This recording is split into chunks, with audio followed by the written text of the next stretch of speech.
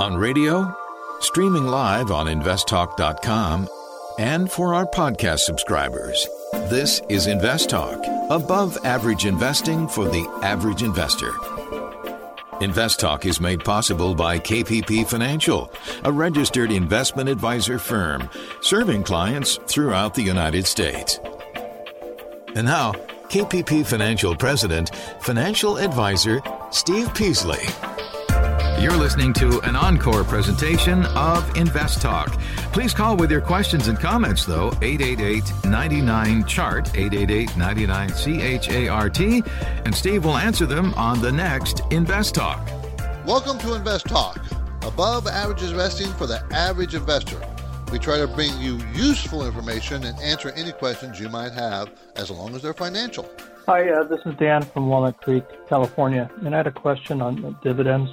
I was wondering, if you reinvest dividends, do you get taxed twice for them, once at the end of the year and then once when you go and sell that stock? Thank you. No. You get taxed by the dividend, and if you reinvest the dividend into more shares, your cost basis changes because you're buying more shares at that time of the dividend being issued to you. So your cost basis changes for that purchase. Therefore, if the stock doesn't go up from there will be no capital gains from that purchase. If you bought the other shares at a lower price, you'll have capital gains for them. Okay? So, that's how that works. You do not get taxed twice. Let's go to James in Sonoma. Let's talk about bonds or preferred stocks. Yes, my IRA is tremendously out of balance, as I'm sure you're facing in your accounts. So I want to limit it not to individual stocks, but not to individual bonds or preferred stocks. Just like make it apples to apples, ETF or bonds going in an IRA. I've got bonds also. I've got ETFs. This is just trying to balance it a little bit more. Which would you pick and why? When you're saying ETFs, are you talking about a preferred share ETF? Preferred ETF and a preferred bond. And a bond, bond ETF. Yeah. So, I don't love fixed income assets within the ETFs. I rather own the bonds directly. So if you can own bonds directly, that's what I would recommend. Now, preferred stocks can be okay. What I don't like about the preferred stocks is that they're highly sensitive to higher interest rates. The duration risk is typically a lot higher, and obviously unless you're buying really, really long-term bonds. So that's number one. In an environment where inflation is likely to remain persistently high, where interest rates are likely to go higher to some degree rather than lower, I don't like that. And then also with bonds, you're at or near the top of the capital structure. With preferreds, you're kind of in the middle. Yeah, you're better than the equities, but you're far down from the bond. Bondholders are going to get, in a bankruptcy, are a lot more protected than you, the preferred shareholder. So if I'm picking one or the other, I'm going bonds because of those reasons. Thanks for the call. Hi, Justin or Steve. This is Nick in Nebraska. Wanted to ask a quick question about a Roth IRA account that I have some stocks in. Back during the shutdown of 2020, I bought 10 shares of Avis at $10 a piece, and today they were up at $360. So I figured it would be a good time to sell at least one of those shares. So I did. But I was curious, being that it's a Roth IRA, my understanding is that that's for retirement. So am I going to incur a penalty because I sold something before retirement? Just curious as to the answer on something like that. I'll look forward to hearing from you on the podcast. Thank you. The answer is no. You don't pay any taxes on a Roth IRA. So all the growth that you just had on that very good pick that you did, you will never have to pay taxes, and you can sell it anytime you want to. You can buy and sell in your IRA and your Roth IRA and not pay taxes on the capital gains. The beauty about a Roth is you never have to pay taxes on that money. Never. And a regular IRA, when you start withdrawing it at retirement age, that money you withdraw in the year that you withdraw it, however much, is added to your adjusted gross income for that year, and you have to pay income tax on it. So the Roth, never. Regular IRA, yes, you have to pay income tax when you start drawing it out. And you can't not draw it out. They force you at age 72 to start taking that money out. It used to be 70. They changed it to 70 years old. Now it's 72 years old. So, no, don't worry about paying taxes on either one of those. Capital gain taxes don't apply. Okay, good question, though. Thank you for asking. You can call right now and be part of the program. Let's hear about what your talking point is. 888-99-CHART, 888-992-4278, and you can get through right now.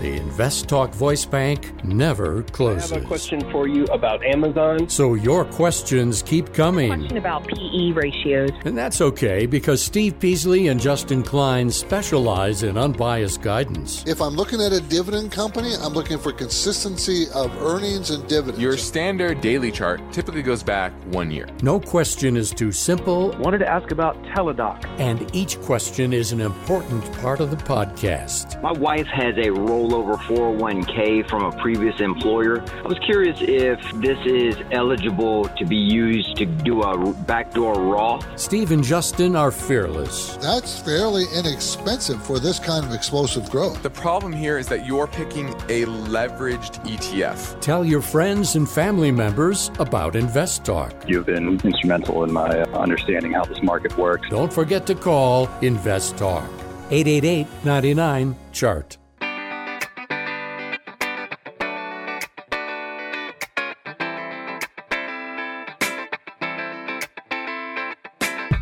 You're listening to an encore presentation of InvestTalk.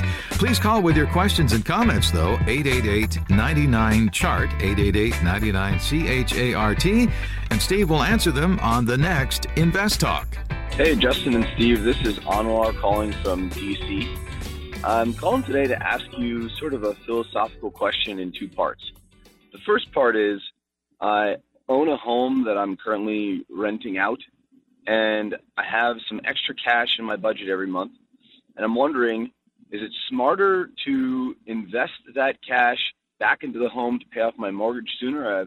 I've done the math. If I invest that cash, I'll pay off my mortgage about 10 years sooner. I'll save myself something like $80,000. And to me, that's a guaranteed $80,000 back into my bank account.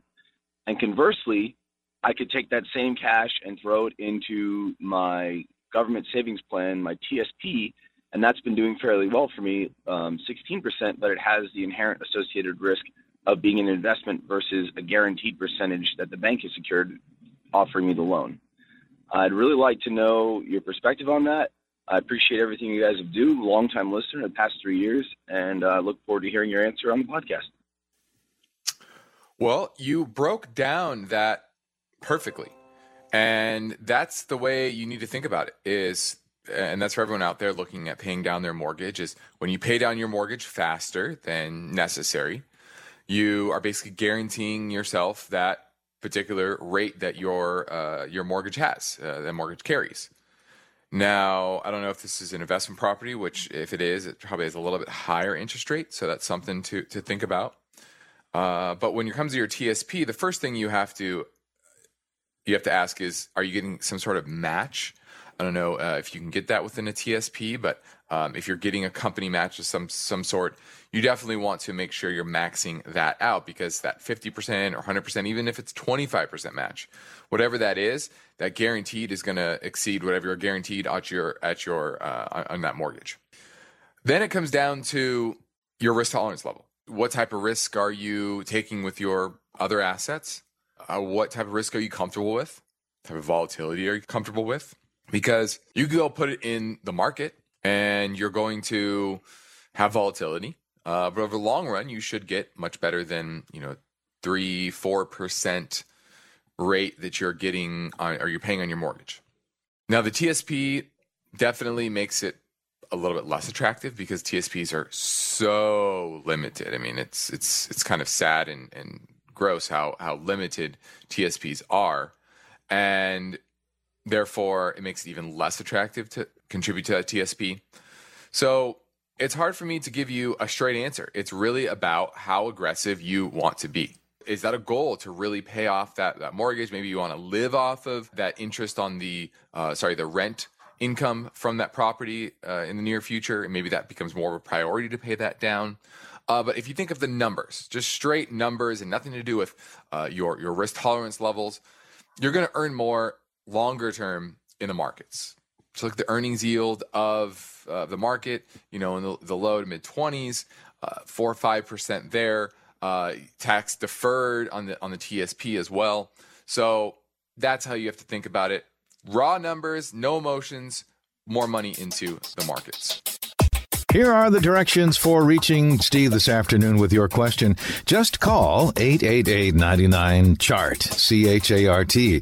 Have a question about how best to get into the market, or maybe you're feeling unsure about your current investments. That's what this is all about. This is Invest Talk.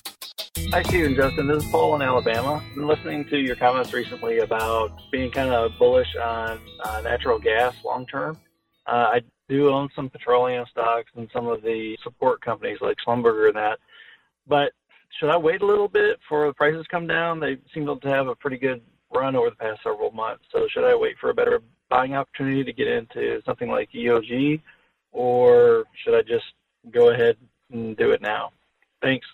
I think I would wait for a pullback in either, we've had a very good run in natural gas, right? I mean, but nothing goes up straight in a straight line. And EOD, for instance, did have a pullback in October from 6 down to 540, where it found support. Now it's at 583. So if it breaks above 6, I'd probably go ahead and buy it because it's a breakout. That's a lot of resistance at $6. So I'd wait for either a pullback into the $550 area or a breakout above 6 if you're talking about EOD, WF Golden Dividend Opportunities ETF. That's a closed-end fund, matter of fact, not even an open-end ETF. I would wait for a pullback to try to get it at better prices. I don't like to buy when something's already made a pretty strong run. And sometimes I miss out because it continues to make that run. Trust me, I understand that. But I know we can't all buy at the bottom. That's not happening. But charting really helps you decide where and when to buy things.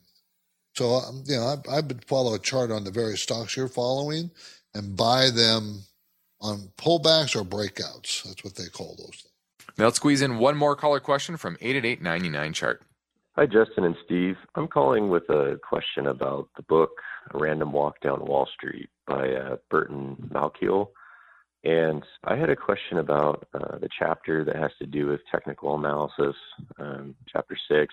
There's a lot of talk about, different technical systems, and basically the main reason that the author is kind of pointing to these systems not working is because of the transaction fees with trading equities. And since nowadays we don't really have a whole lot of transaction fees, I'm wondering if a lot of these approaches, such as, say, the filter system, would be something that is worth looking into. So I was wondering if you guys could maybe discuss that a little bit on the show. That would be wonderful. Thank you for all you guys do, and take care. Okay, bye-bye.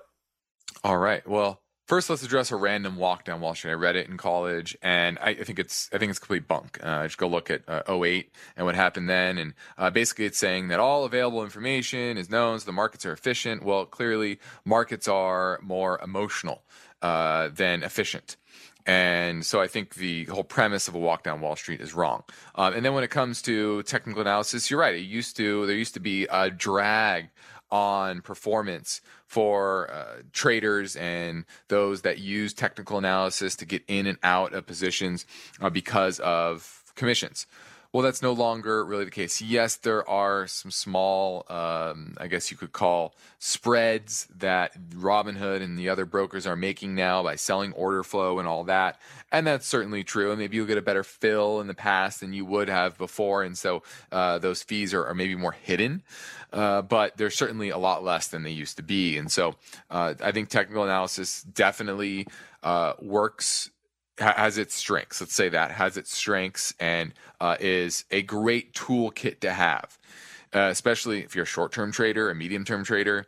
Technicals oftentimes completely override the fundamentals, especially with money flow, with indexing being so automated today. There's so much money flow with the Reddit crowd and the Robinhood traders that are chasing story stocks, and oftentimes that can override any fundamental changes as well.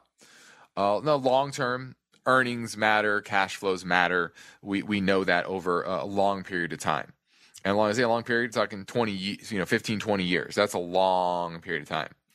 And so I do think, though, if you are a shorter-term trader, you can use technical analysis, and it will be a great tool for you to put the odds in your favor, okay, beyond just the fundamental analysis. You're listening to Invest Talk, everybody. I'm Steve Peasley. We want to answer your questions. Our listener line number is always ready for you, 888-99-CHART. Beginning our experience, we're here to answer your question.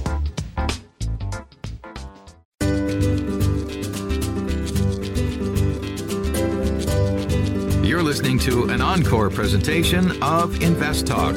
Please call with your questions and comments, though, 888-99-CHART, 888-99-CHART, and Steve will answer them on the next Invest Talk.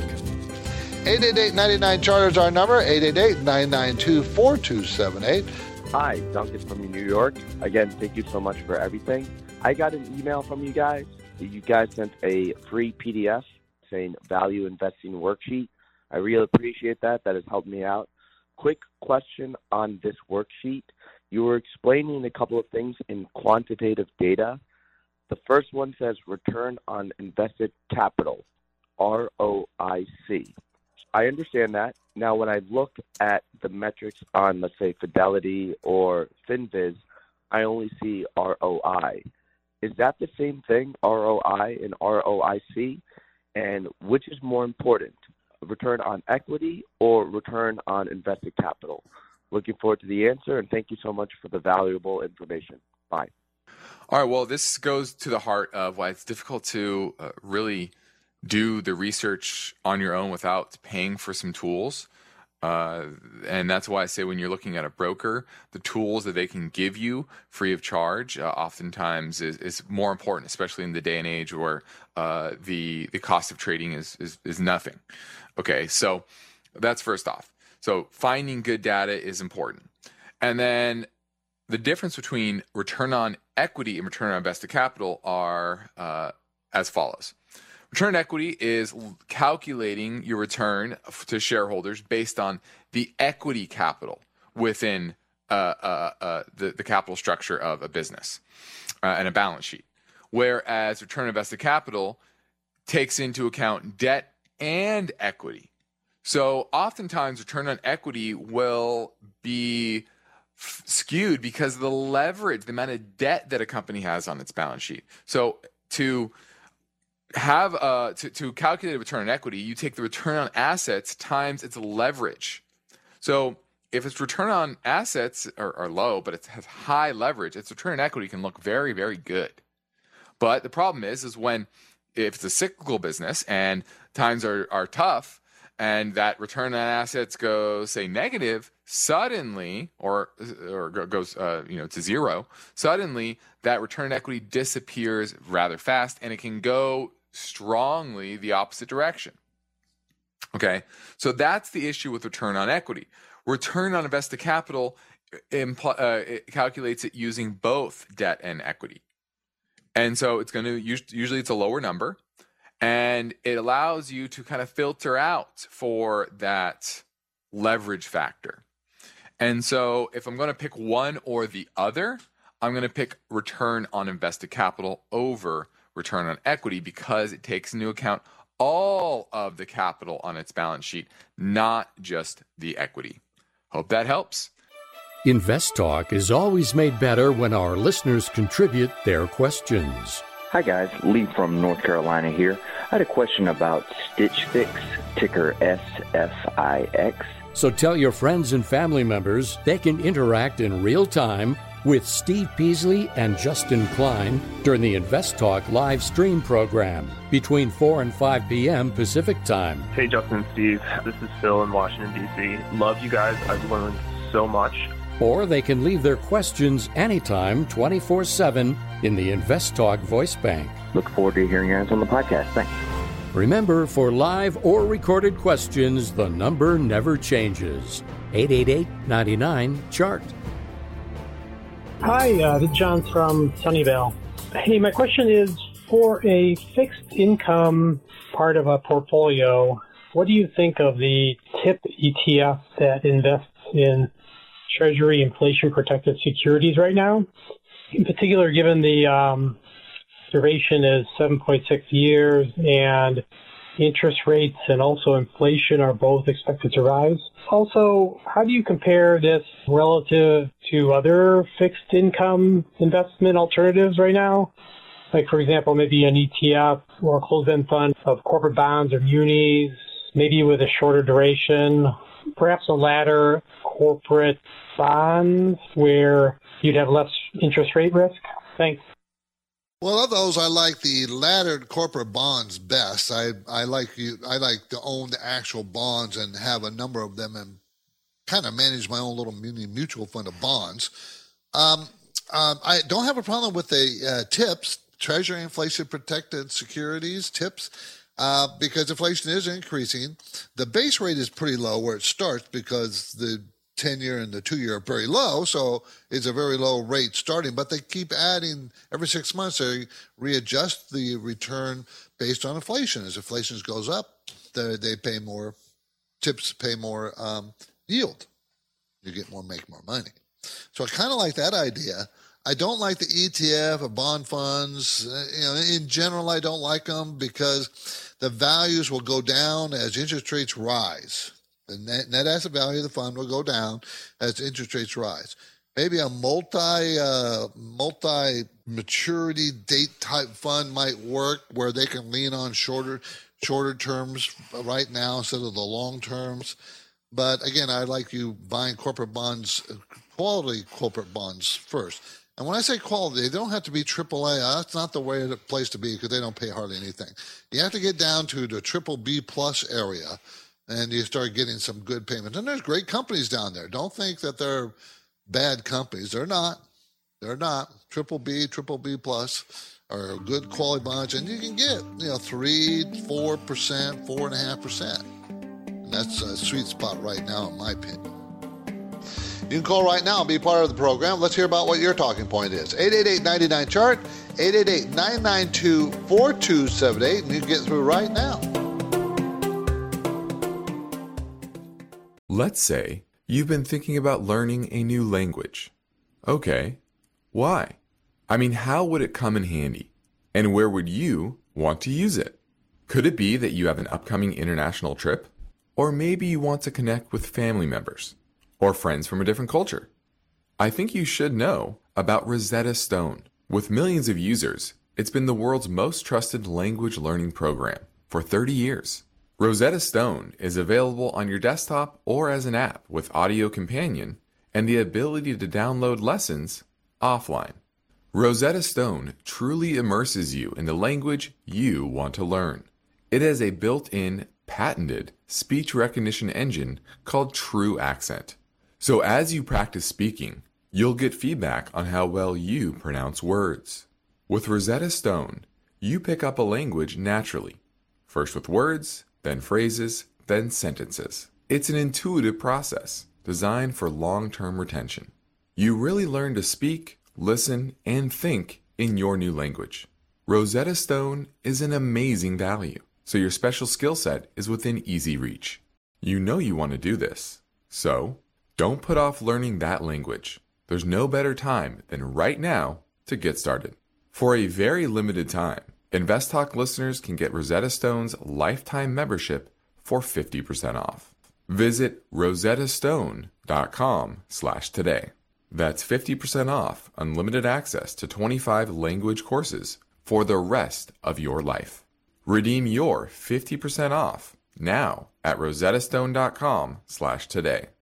At this point, I think almost everyone has heard how generative AI promises to bring us to the next industrial revolution. AI is already shaping society with an impact on daily life that echoes the transformative significance of electricity or the internet. As we take steps to embrace the potential of generative AI, we need to remain vigilant with regard to its exploitability. This is where HackerOne comes in. HackerOne's AI Red Team addresses the novel challenges of AI safety and security for businesses that are launching new AI deployments.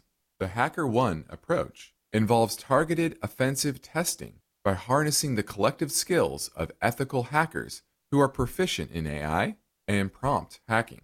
In short, AI red teaming is the practice of stress testing AI models and deployments to make sure they can't be tricked into providing information beyond their intended use, and that security flaws can't be exploited to access confidential data or systems. HackerOne seamlessly integrates with your existing tools to enhance communication and collaboration across development, security, and IT teams.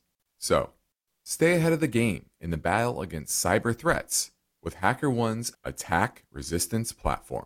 Learn more at hackerone.com. That's HackerOne.com, hackerone.com.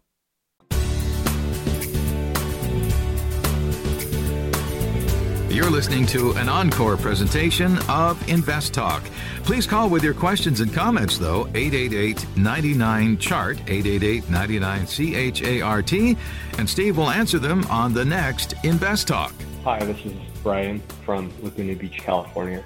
I just wanted to see if you can go over the quick ratio and how we can use that among what the price to earnings ratio and other financial measures to pick a good stock. Thank you. Well, Laguna Beach, you're a local here. I'm right now in Laguna Beach as well. It's where I live. And you're looking at the quick ratio. Now, you talked about it as price to sales, and it sounded like some other ratios. And just because they're ratios doesn't mean that they are used the same way. When you're looking at price to sales, price to earnings, enterprise value to EBITDA, all these different valuation metrics, what you're doing is you're looking at what kind of multiple of that metric the market is putting on the name. And you may decide that that's too low, too high compared to different companies in the industry, etc. And that's how you look at those type of ratios. But the quick ratio is not a valuation ratio. It is a balance sheet metric. And it's fairly simple. And it's a good way to understand the solvency, the liquidity of a particular company. Now, it's quick and it's dirty, so it's by no means perfect. But it can help you understand a company that maybe has a decent amount of debt, whether or not it's in good financial standing. Now, what is the quick ratio? It's current assets minus inventory divided by current liabilities. Now, what does all that mean? Well, current assets are assets that are going to likely turn into cash or can turn into cash or maybe is cash very quickly. Current liabilities are liabilities you must pay in the next year. The idea is you want current assets minus inventory. So inventory, it's assumed you're going to turn into cash in the near term, but it's not guaranteed. So we're going to back out inventory from those current assets. And then what is left over? And is that higher than current liabilities or is that lower than current liabilities? If it's higher, it means you have enough cash, you have enough liquidity, in theory, to pay off all those liabilities that are coming up due in the next year. Now, if you don't, that could be a problem. It means you might default on those liabilities. And that's what that is there for. It's just an accounting metric. It's not anything that's going to give you an understanding whether the company is cheap or expensive. 888-992-4278. Love to talk to you. Let's go to James in New York. Wants to talk about 401ks. James. Yes, good evening. So I'd like to kind of piggyback off of a question a gentleman asked about a month ago, and the question was about speaking about how his 401k contributions were not happening every pay period, but they were happening on like a monthly basis. And your response to that was that it's wrong. I was just hoping to see if you could maybe emphasize on that answer. It's wrong. How wrong is it? What does that mean? Is it Well, it doesn't. Unethical? Is it illegal? No, it's not illegal. It's what It's possible, but very remotely possible, it could be okay. But when you put in a percentage of your payroll to be taken, which is whatever it is, okay, an employer matches, I've never heard it not be based on whatever pay period you're on. If you're on a weekly pay period or biweekly or monthly. For it to skip a weekly pay period and be once a month, that's possible. It could be set up that way, but I've never heard anybody do it. Therefore, I think he needs to check into it. If he says he wanted to put 10%, are they taking 10% of that pay period for 2 weeks or 10% for the whole 4 weeks, but they're only taking it every other paycheck? It does not sound right to me. So therefore, you need to check it. But as far as being illegal, no, it just got to be wrong, but you just got to fix it. Now, the employer, may have to owe back contributions. That's possible if if they're supposed to contribute, 4% of pay period. But again, from my point of view, I don't know what exactly that benefit to them on the 401k actually specifies. And I've been doing this for years and years and years, and I do it for my own employees. And I, in the past, have sold 401ks. So I know how they're structured, and it just sounded wrong to me. James, thanks for the call. Thank you. Appreciate the call. I really do. Yeah, so just check to make sure. You should always verify. I have a fairly new employee, went on our 401k plan last week, and they took the money out, and I matched, but it didn't show up in his Paychex 401k plan. Didn't show up. So the money's floating around somewhere. That's what I mean. You got to check to make sure. Once it's up and running and, there's no glitches, you're fine. But, especially initially, you got to really make sure it's done and set up correctly. The InvestTalk Voice Bank never closes. I have a question for you about Amazon. So your questions keep coming. Question about PE ratios. And that's okay, because Steve Peasley and Justin Klein specialize in unbiased guidance. If I'm looking at a dividend company, I'm looking for consistency of earnings and dividends. Your standard daily chart typically goes back 1 year. Steve and Justin are fearless, so don't forget to call InvestTalk. 888-99-CHART. Let's go to Noel in Napa, and he wants to ask about a book. Yeah, hi, Justin.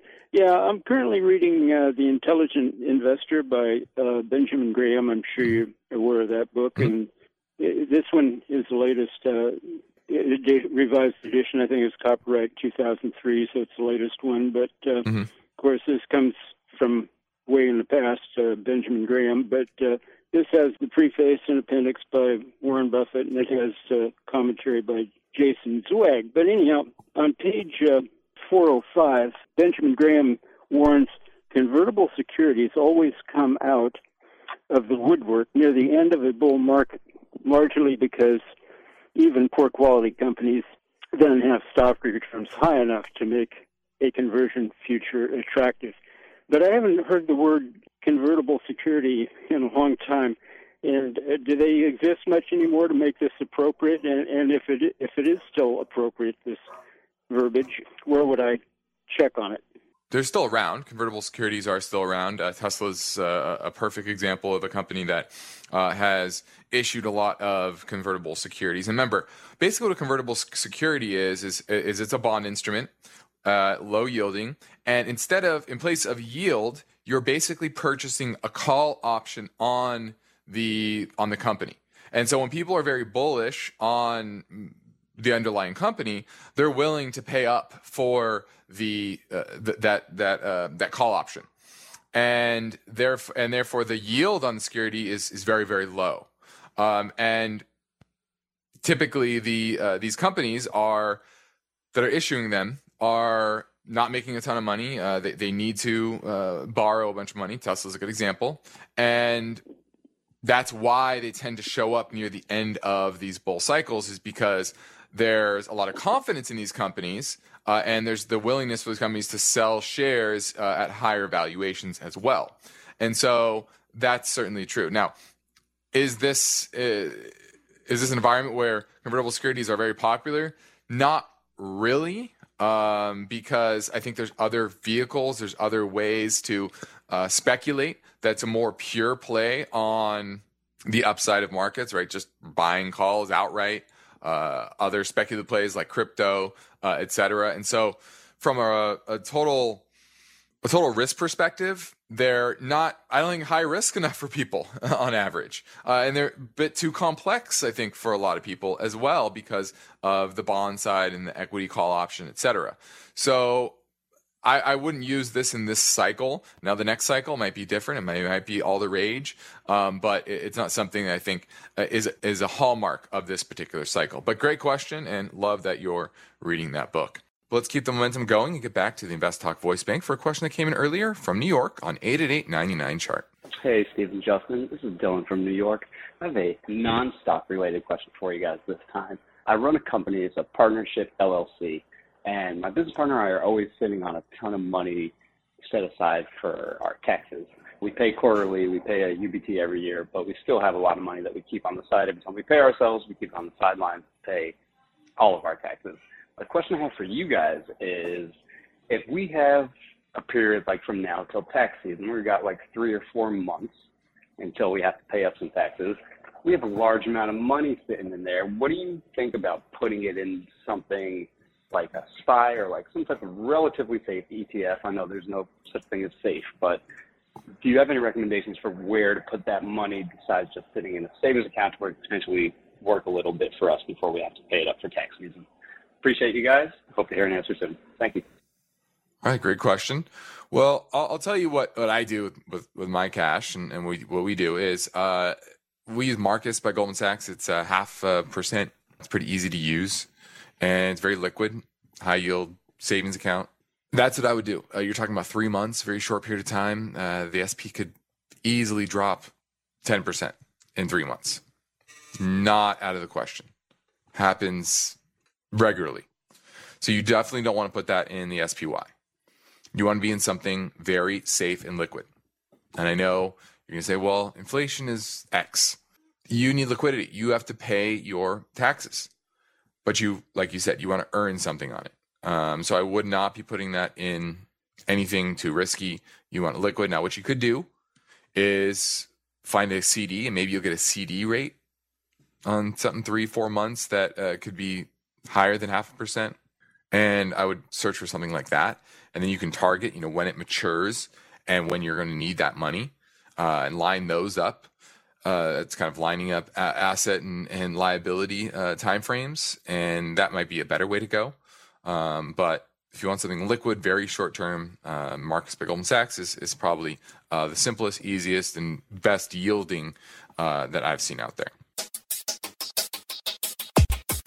Do you have questions about FDIC security, mortgages, money market funds, losses to your retirement plans? Give us a call today, 888-99-CHART. Hey, Steve or Justin, this is David from Montana. I was wondering if you guys could recommend a good book on chart reading. Thanks. There's a number of them. We have on our website, let's see, I'm looking for books, and I'm going down, see if we can find a Fundamentals Classic Technical Analysis. There's a section, and you'll see all kinds of books under there. So go to KPP Financial or investtalk.com, go to education, go to the books section, and the best book out there, I think, is Technical Analysis of Financial Markets. That's by John Murphy. It's a very, very good book. One that's like a textbook that is also very good is by Robert D. Edwards, Technical Analysis of Stock Trends. I think that's the best one out there, that and the first one I mentioned. And then there's, if you want to learn candlestick charts, there's Beyond Candlesticks, a book out there by that. So there's like 4 or 5 of them on our website that you can pick, okay, that talks about charting. Anyways, take a look. Hi, my name is Brandon, and I just started my investing, mainly Roth IRAs for me and my wife, but I also have about a $20,000 account that I'm kind of dabbling in. My question is, I made a lot of gains off of the 2020 lows, and now I'm switching to more of a, like 3 ETFs, 3 stocks, like Microsoft, like kind of safer stocks. I have a 20-year horizon, and my question is simply, since my retirement's so far out, how do I deal with the ups and downs? Like it's been a very volatile year, and like I believe today it's like 3% down. How do I, the mindset of not looking or just keep investing and don't worry about today's climate necessarily, invest for the future? Thank you. Okay, that's an excellent question, because the biggest problem most people have is they let fear and greed control their decisions. And many people don't even think they're doing that, but they are doing it. When I say fear and greed, they feel what happens is that your 401k, your IRA goes down 50%. Fear sets in, and they tend to sell. And this is not something I'm making up. There's been study after study proving this. Then after the market recovers quite a bit, they tend to get back in. What are you doing? You're selling low and buying high. You're doing just the opposite of what you should do in the stock market. So, one of the solutions is don't ever sell. Just stay in the market. If you're a long-term investor, you can just stay in the market, buy indexes, and just hold on, and you'll be fine. Now, as you get closer to retirement, you might want to be a little bit sharper by maybe spreading out into different asset classes, bonds in particularly, to spread your risk. Okay, but it really comes down from the onset. Well, how risky do you want to be? If you want to take full stock market risk, what you do, buy an index and just stay the course. Now, if you have the ability, when the market is high, like it has been, produce some cash, and then the next recession, dump all that money back in. If you can do that when the market has crashed, you will be much better off. Most people can't do it. The market's crashed. Oh my God, I can't get in the market. It's crashed. It's still crashing. How far do I? Maybe it goes down to zero. The fear sets in. Now, when the market's high, everybody gets greedy. For instance, you said you had a really good return from last year. What are you doing? You probably should take some of that off the table a little bit.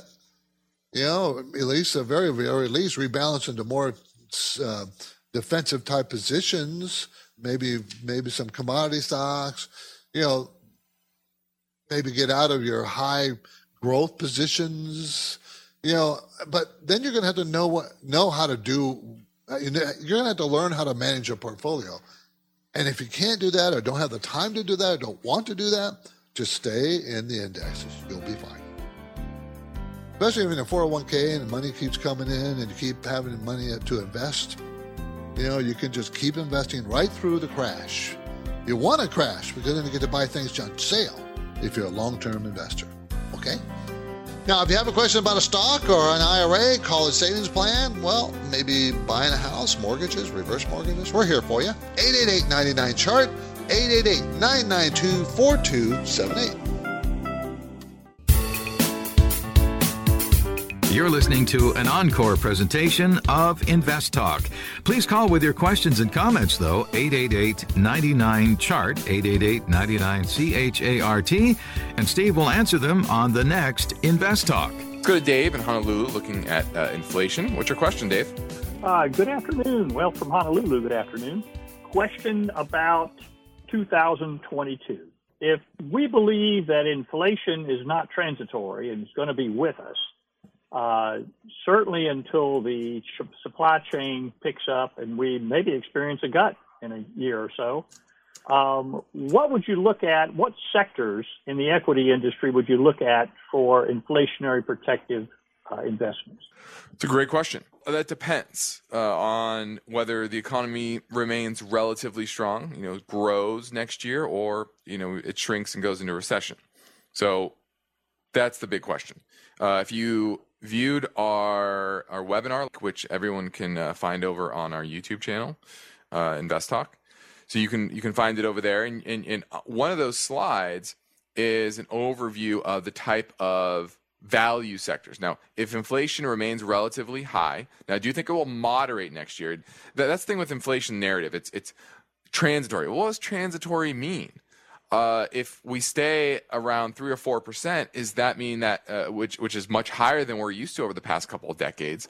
Does that mean that that's transitory because it now came down from 6 to 4? Or is that not transitory because it's above kind of our longer term averages that we're used to?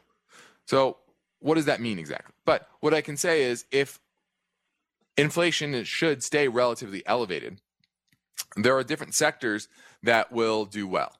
And the healthcare, the utility side, that's typically value sectors.